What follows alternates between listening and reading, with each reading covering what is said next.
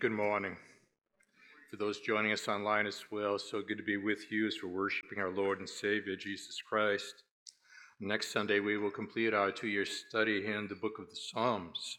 And then after the celebration with regard to the construction of Phase 2, the worship center renovation, and the commons and the kids' wing, we're going to begin a 7-part series in the book of John that deals with the 7 signs that Jesus Christ was involved in overseeing, all of which pointed to him, starting with, of course, turning water into wine in John chapter 2, and ending with the raising of Lazarus from the grave in John 11, which was sort of the trigger that sent in motion everything leading towards Jesus Christ's death on the cross. It's a little 7-part series that will lead naturally into Thanksgiving weekend and then set the stage for Advent coming our way in the month of December.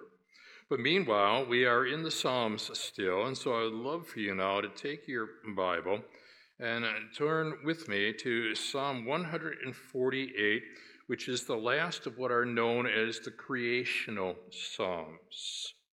You're going to see the reason right away as we're developing our thoughts. What I want you to be able to spot, and you'll see this in your insert as you are examining this passage with me, is that 13 times in Psalm 148, the word praise is used. And furthermore, 9 times you will find the word all is used. In other words, you're dealing with something which is meant to be all-encompassing, global in aspect, a way in which everything and everybody is offering praise to God. Every knee shall bow, every tongue confess Jesus Christ is Lord. And so beginning with verse 1 and taking it down through verse 14, I want you to be able to spot all the times praise is mentioned, all the times the word all is utilized.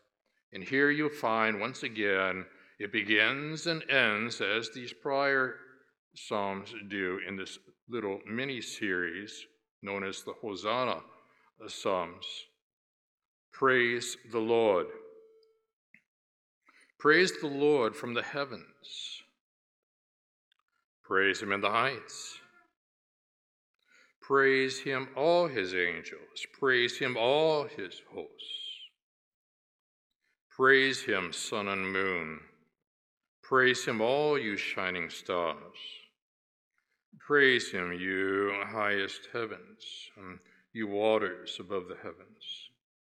Let them praise the name of the Lord, for he commanded and they were created, and he established them forever and ever. He gave a decree, and it shall not pass away.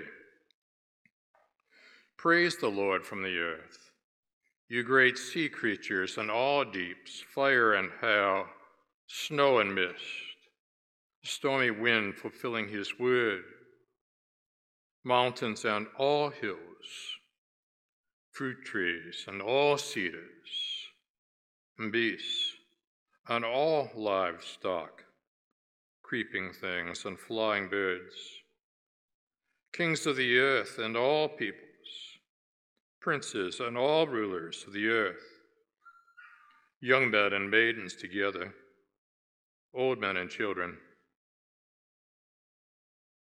Let them praise the name of the Lord, for his name alone is exalted. His majesty is above earth and heaven. He has raised up a horn for his people. Praise for all his saints, for the people of Israel who are near to him. Praise the Lord. And again, the Hebrew for this is Alleluia, which is the fusion. It's the combination of 2 Hebrew words, Hallel, which in the Hebrew carries with the idea of praise ye, and then Yah, which is a condensation, if you will, of the name Yahweh, Alleluia, which is how this psalm begins and how this psalm ends in the original. Let's look to our Lord in prayer. Now, our Father, what we want to do is to be able to understand and look very carefully at how the creation points to the Creator.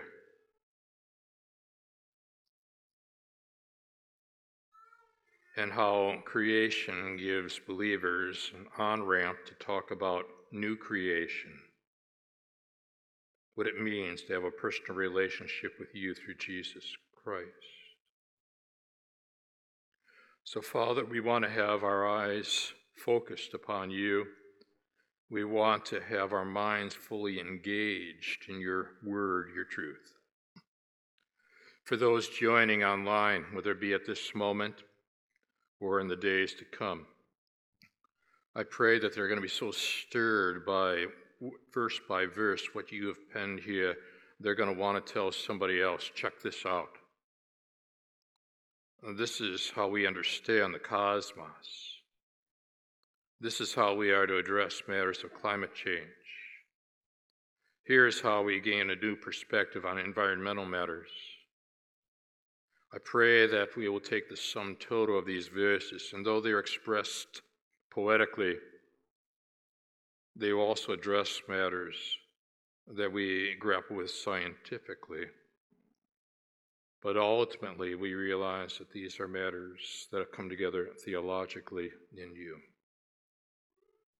So, Father, these words of praise are significant, the alleluias of life. So what we're asking in these moments to come, that once again, Father, warm these hearts, engage these wills, that you will so involve yourself in the saturation of our minds, that beyond doubt, we've come here now to see Jesus, him only. Praying these things again now in Jesus' name. Amen. It was a disaster that took place in Haiti, and there was a medical team that was sent over to assist in the matter. A group of physicians and nurses arrived. What stands out in the incredible story that AP has provided for us is that the news reported a story of a lady who evidently was shouting with joy.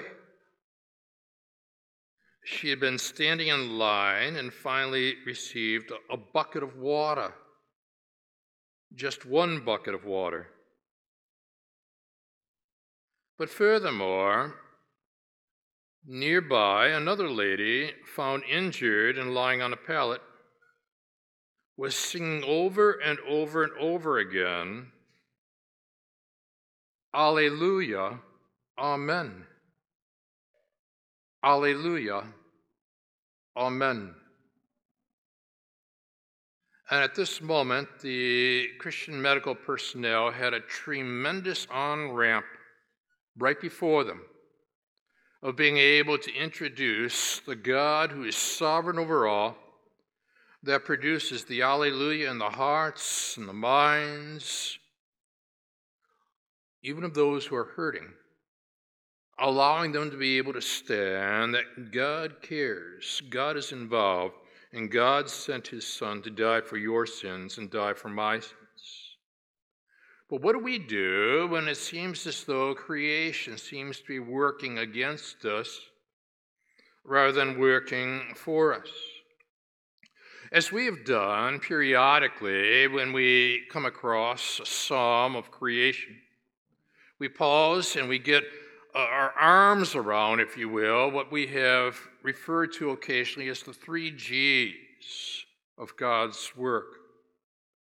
That when God was involved in the matter of creation, as you and I see in the Genesis account of Genesis 1, time and time again, God described the creation as that which is good.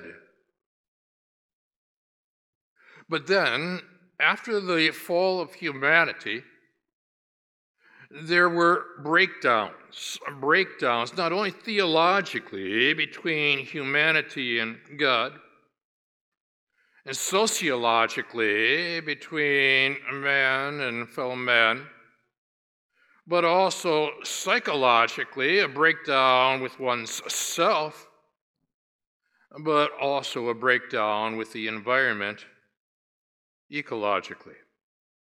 In other words, what we see in the Bible is already a movement from what I will call the good to the groan, as the Apostle Paul puts it in Romans 8, that the entire creation groans in anticipation of the Lord's return, you see. So now you and I are mingling among what I will call the people of the groan, who are hurting. And they might be wondering, why am I going through what I am going through? I want things to be good. What they want is a return to pre-sin. But we have to go through this process from the good to the groan to get to what I would call, thirdly, the glory, when someday God will glorify this earth, new heavens and new earth. Now, all of this then helps us to better understand what is about to get unpacked in these verses before us. Because here we find, like that lady in Haiti, who the news reporters were able to spot singing Alleluia, she's praising the Lord. Here's our opportunity to explore three sources of praise found in these 14 verses. We're in a world that is now caught up with the groan. We who know Christ as Lord and Savior are anticipating the glory. The first of the three sources comes out of verse 1 down through verse 6, and we're going to phrase it this way: all-encompassing praise. And I say all-encompassing because of the number of times the word all appears in this particular psalm. All-encompassing praise to the Lord includes, first of all, this: the praise being offered by the heavens. So you pick it up with me, don't you, in verse 1. And it starts off in the Hebrew, Alleluia, which again is the fusion of two Hebrew words, Hallel and Yah, short for Yahweh. Praise the Lord. But now the psalmist begins to develop this a little more for you and a little more for me, and begins to inform us where this begins to get unpacked. Praise the Lord from the heavens. Now, this is extraordinary, because at this moment, what you and I see is that the heavens are a setting in which I will call the cosmic choir is now offering praise to God. And occasionally it spills over, doesn't it, in worship, to the way in which people then experience praise to the Lord in the way in which we even unexpectedly, in our work, in fact, find out that the cosmic praise is broken in like shepherds out in the fields. When suddenly, in Luke 2, there was the angels, a multitude of the heavenly hosts, praising God and saying, "Glory to God in the highest, and on earth peace among those with whom he is pleased." And you say, "But Gary, how can one be pleasing before God?" And the answer is, it's when you put your faith and trust in Jesus Christ, who completely and totally pleased God the Father, doing the will of the Father, by dying in our place for our sins. And that's why the heavenly host in Luke 2 is already praising the Lord in anticipation for the one who entered Bethlehem would die on Calvary. Praise the Lord where? From the heavens. And now he unpacks it a little more. Praise him in the heights. I want you to begin to see now there's this movement from the heavens, and you're making way downward towards the earth. And furthermore, the order of creation. Praise him, and here come your awes. Praise him. This is all encompassing. All his angels. Can you imagine that?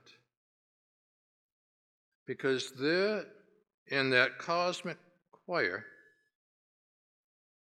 at the time of creation, would have stood the one known as Satan, one of the angels. I love what Calvin Miller, in his book, The Valiant Papers, poetically describing that particular scene in the heavens, wondering what's going on inside of the evil one. He refers to and dubs, tags, names, Satan, Day Star, in the Valiant Papers. As he writes, I have never forgotten that Day Star began his insurrection by frowning and skipping out on his morning alleluias.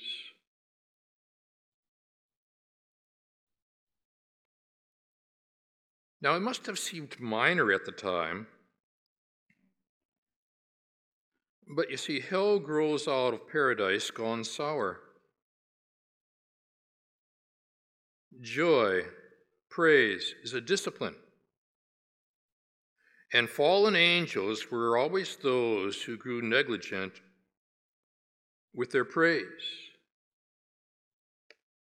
And we begin to think about this, and you will find that the problem in the fallenness of humanity is the issue of the object of praise.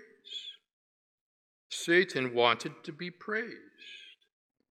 And he saw that the cosmic choir was offering praise to the Creator. And so what you and I find is that there's a tension between praise and pride. And when pride increases in one's soul, simultaneously the alleluias diminish in one's heart. What we need is a humble spirit where we stand before the sovereign God who is creator over all, and in our corporate worship, as we offer praise to him, we gain proper perspective and where we fit in this cosmic realm. And evidently, Satan did not like just where he fit in. Praise him, all his angels. Praise him, all his hosts. But no, you continue on. And you're beginning to ponder as the order of creation continues to unpack, and you realize, you know something? In verses 1 through verse 6, what the psalmist is doing is he is poetically describing day 1 and day 2 of the creation account in Genesis chapter 1. Amazing. So you unpack it all the more. Praise him, sun and moon. Praise him. And notice once again, it's all. That's why we're calling this all-encompassing praise. Praise him, all you shining stars. Praise him, you highest heavens, and you waters above the heavens. And you say, well, Gary, when I read that, I wonder, with all that I've got going on in my life, does God even care? When I look at the extraordinary expanse of this universe. William Beebe was close friends with President Theodore Roosevelt. had a lot in common. He had extensive knowledge of nature. He had explored the jungles of Asia and South America, been to the bottom of the ocean, the world's first bathysphere. And there's Roosevelt, loved nature and exploring. And so on Sagamore Hill, the biographer tells us, Beebe recalls that he and the president went outdoors to see who could be the first one to locate the Andromeda galaxy. And then gazing at the tiny smudge of a distant starlight, either Beebe or Roosevelt would say to the other, "That is the spiral galaxy Andromeda. It's as large as our Milky Way. It is one of 100 million galaxies. It is 750,000 light years away. It consists of 100 billion suns, each one larger than our sun." And then after the thought had truly sunk in, Roosevelt, who would flash at that point his famous toothy grin, would then say to Beebe, "Now I think we are small enough." And they go inside. But for those of us who feel like sometimes the stuff we're dealing with seems so big, but in this great cosmos, I can feel sometimes as though I am so overlooked. Does God care? Then our minds go back to that extraordinary Psalm 8, where after the psalmist says, "O Lord, our Lord, how majestic is your name in all the earth. You've set your glory above the heavens, and out of the mouth of babies and infants you've established strength because of your foes. To still the enemy and the avenger comes this. When I look at your heavens and the work of your fingers, the moon and the stars which you have set in place, question, what is man that you are mindful of him? The Son of Man that you care for him?" How do you answer that? The psalmist does. "Yet you've made him a little lower than the heavenly beings and crowned him with glory and honor. You've given him dominion over the works of your hands. You've put all things under his feet. And now, as you're working through the good to the groan that leads to the glory, you deal with the whole matter of how you navigate through this sinful world and the tension that is found. But somehow, some way, we've got to draw attention and focus, if you will, that behind the design is the designer, behind the creation is the creator, and we've got to find a way, even in the midst of the discussions environmentally, matters of climate and so on, to utilize what's discussed in the news as on-ramps to be able to bring attention to who it is that has created one and all. Praise him, you highest heavens, and you waters above the heavens. And then let them, in the Hebrew, this is known as a Joseph, let them praise the name of the Lord. I have volumes in my office on intelligent design. And I appreciate immensely the intelligent design movement.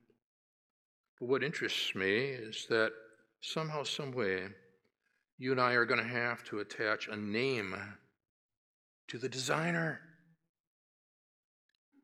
Let them praise the name of the Lord. The name of the Lord is Yahweh.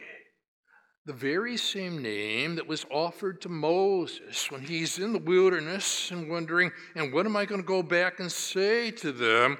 Who shall I say sent me? Tell them, I am sent you. And I am is the meaning of Yahweh, not I was, not I will be. He is always the I am. Let them praise the name of the Lord, for he commanded and they were created, and he established them forever and ever. And you say, well, Gary, won't someday the world be destroyed? Not so fast. When the Hebrew speaks of new heavens and new earth in Isaiah chapter 65 and 66, it carries with the idea of renewed. In the very same way that Jesus Christ's body was not destroyed in the grave, but 3 days later was glorified, raised from the grave. I would argue from the Hebrew that what you will have is a renewed heaven, a renewed earth, and you move then from the good to the groan to the glory, and it all fits together and begins to make sense as you begin to work through this. And so the creation becomes your on-ramp to point to the Creator. The design becomes the on-ramp that points to the designer. And for those that are grappling with sin in this fallen world, you can move from creation to new creation and talk about what it means to know Jesus Christ as Savior, and Jesus Christ as Lord. Take a look at what appears on the screen. This is Antares. Antares is one of the reddest stars visible to the eye. It often hovers just above the horizon, twinkles a lot. It's a red supergiant star. It's one of the largest known stars in the galaxy. And if Antares was our sun, it would engulf the entire orbit of Mars. Earth would well be inside it. But fortunately, Antares lies about 600 light years away. Is visible in the evening sky between June and September. So go get yourself a telescope, folks, and begin to ponder the designer who stands behind his design, the Creator who stands behind the creation, and in the midst of all kinds of politicized controversy with regard to science, environmentally, climate-wise, and so on, find a way to begin to talk about creation to new creation, because what we find is that we are navigating life talking with people who have worldviews. The believer is a biblical worldview. The unbeliever, a naturalist worldview. The believer, creation is by a good and loving God. For the naturalist worldview, this world is the result of a cosmic accident. For a believer, the good creation was damaged by sin. For the naturalist worldview, we've got ourselves a problem. Humans naturally good until corrupted by society. But how did society corrupt? Somewhere along the way, you got to keep pushing it back until you get to the whole idea of creation and fall, redemption, and ultimately restoration. You see, you've got yourself an on-ramp in the midst of the discussions that are happening in the news, even to this very day. And so look at that Antares, and you've got yourself now one more cosmic opportunity to be able to point out what Isaiah himself pointed out in Isaiah 40, verses 26 and again 28. Lift your eyes, look to the heavens. Who created all these?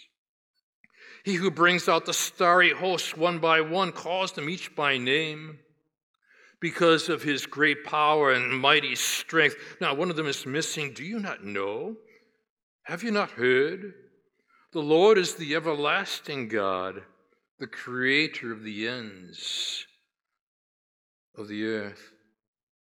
And so, like that one on the journey who's trying to make a sense out of life, in Psalm 121, he's asking the question, where does my help come from?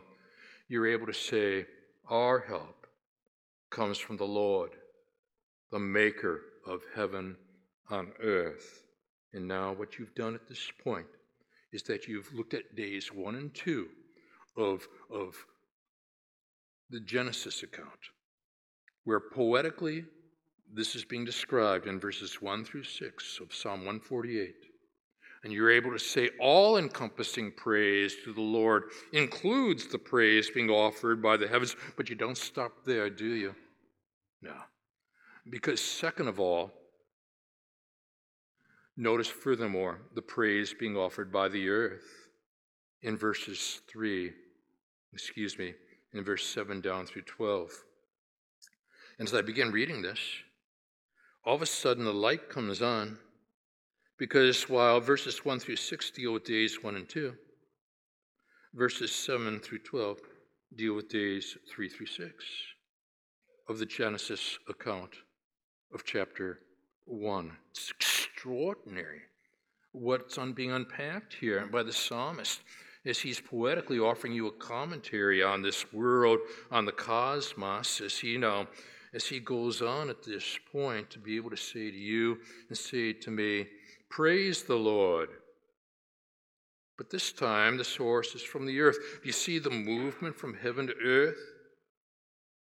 And now here come the challenges being delivered.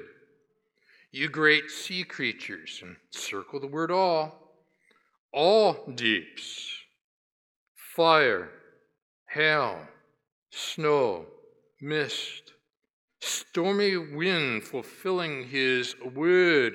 And now you think of Jesus Christ in that boat where he is capable simply by his word to calm the winds. And you and I are taking it in. And we're thinking seriously about how all of this works and how God is involved in the midst of it all. Mountains and all hills, fruit trees, all cedars, beasts, all livestock, creeping things, and flying birds. And now all of a sudden, he moves in this earthly expression of praise from the environmental to the political. Kings of the earth and all peoples is the challenge. Princes and all rulers of the earth, young men and maidens together, old men and children. Robert Boyle is the father of modern chemistry. My father was a research chemist. My training is in biochemistry. Loud claps of thunder stirred a young man named Robert Boyle. He was afraid, because the biographer tells us the furious storm outside made him wonder about God and the ultimate day of judgment. And so at the age of 13, Robert Boyle resolved to live a life dedicated to serving Jesus Christ as Savior and Lord. And from that stormy night, he vowed to use his interest in science to bring glory to God's name. He argued that the universe reflected God's purposeful design. He argued that the scientist's duty was to discover what laws God had established. Boyle formulated what became known as Boyle's Law.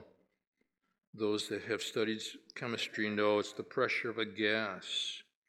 It's inversely proportionate to the volume it occupies. But what interests us is that in 1662, Boyle was influential in establishing the Royal Society in England, where a majority of the first members were Christians who saw science as a means of understanding God's workings in nature.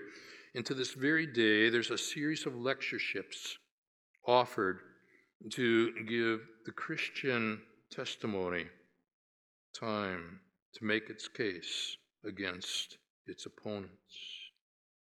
And so now, humanity has an opportunity to be able to look to the heavens and bring this sense of perspective into the realm of the earth. Galileo did that.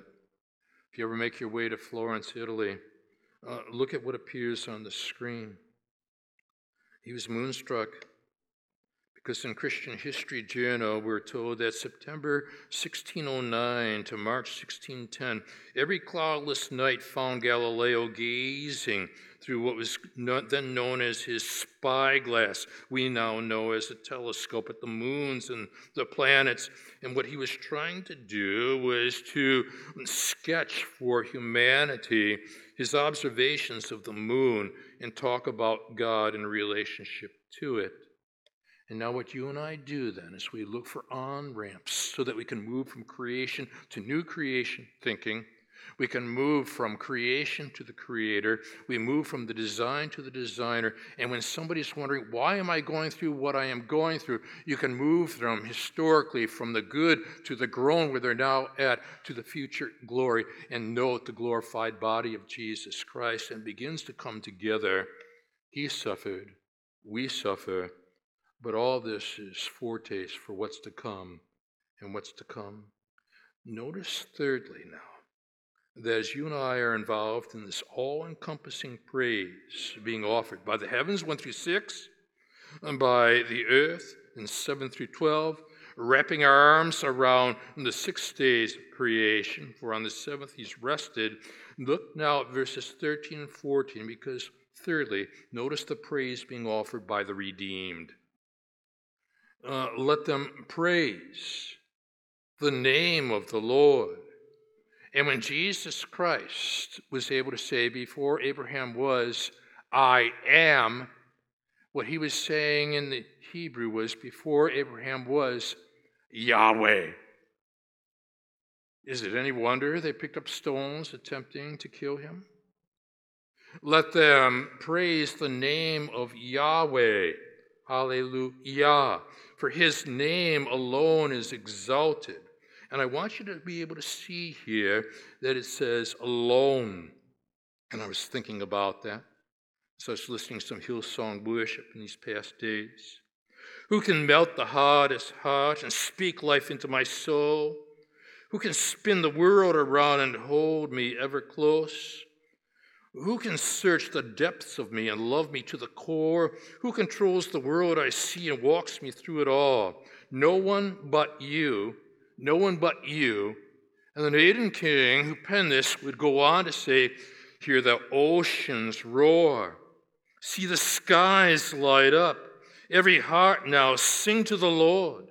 Hear the rocks cry out. See the mountains bow. Every heart come worship the Lord. And now what have you done? My word, you have pulled together all 3 sources here. The heavens of 1 through 6, the earth of 7 through 12, the redeemed of 13 and 14. Let the praise the name of the Lord, for his name alone is exalted. His majesty is above earth and heaven. Why? Don't you love this? He has raised up a horn for his people. The horn was the symbol of salvation. Praise for all his saints, for the people of Israel who are near to him. It ends as it begins. Hallelujah. Praise the Lord. Who are these 3 men who appear on the screen? Bill Anders, Jim Lavelle, Frank Borman. It was Christmas Eve. It was 1968. And Apollo 8 was orbiting the moon. And it was time to send a statement, a message, to what at that point was the most watched program at that point in all of history, globally. And what was it that they were able to say? We are now approaching lunar sunrise. And for all the people back on earth, The crew of Apollo 8 has a message that we would like to send to you. And then with the words of Genesis 1 through 11, typed on fireproof paper so that it would not be destroyed, Bill Anders read Genesis 1, verses 1 through 4. Jim Lavelle continued on with verses 5 through 8. Frank Borman ended with verses 9 through 11. And through it all, the emphasis that they want to be able to state was this: in the beginning, God. And when you tie that together, you tie together the three sources of praise, all which points to the finished work of Jesus Christ. Let's stand together.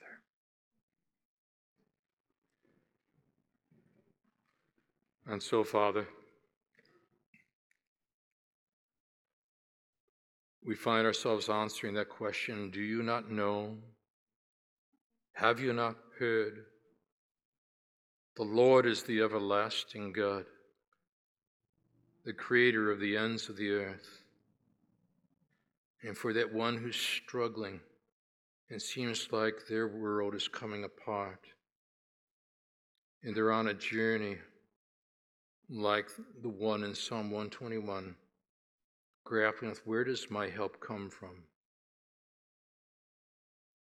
The answer is given. My help comes from the Lord, the maker of heaven and earth. And for this, we give you all the praise. In Jesus' name, amen. God bless you.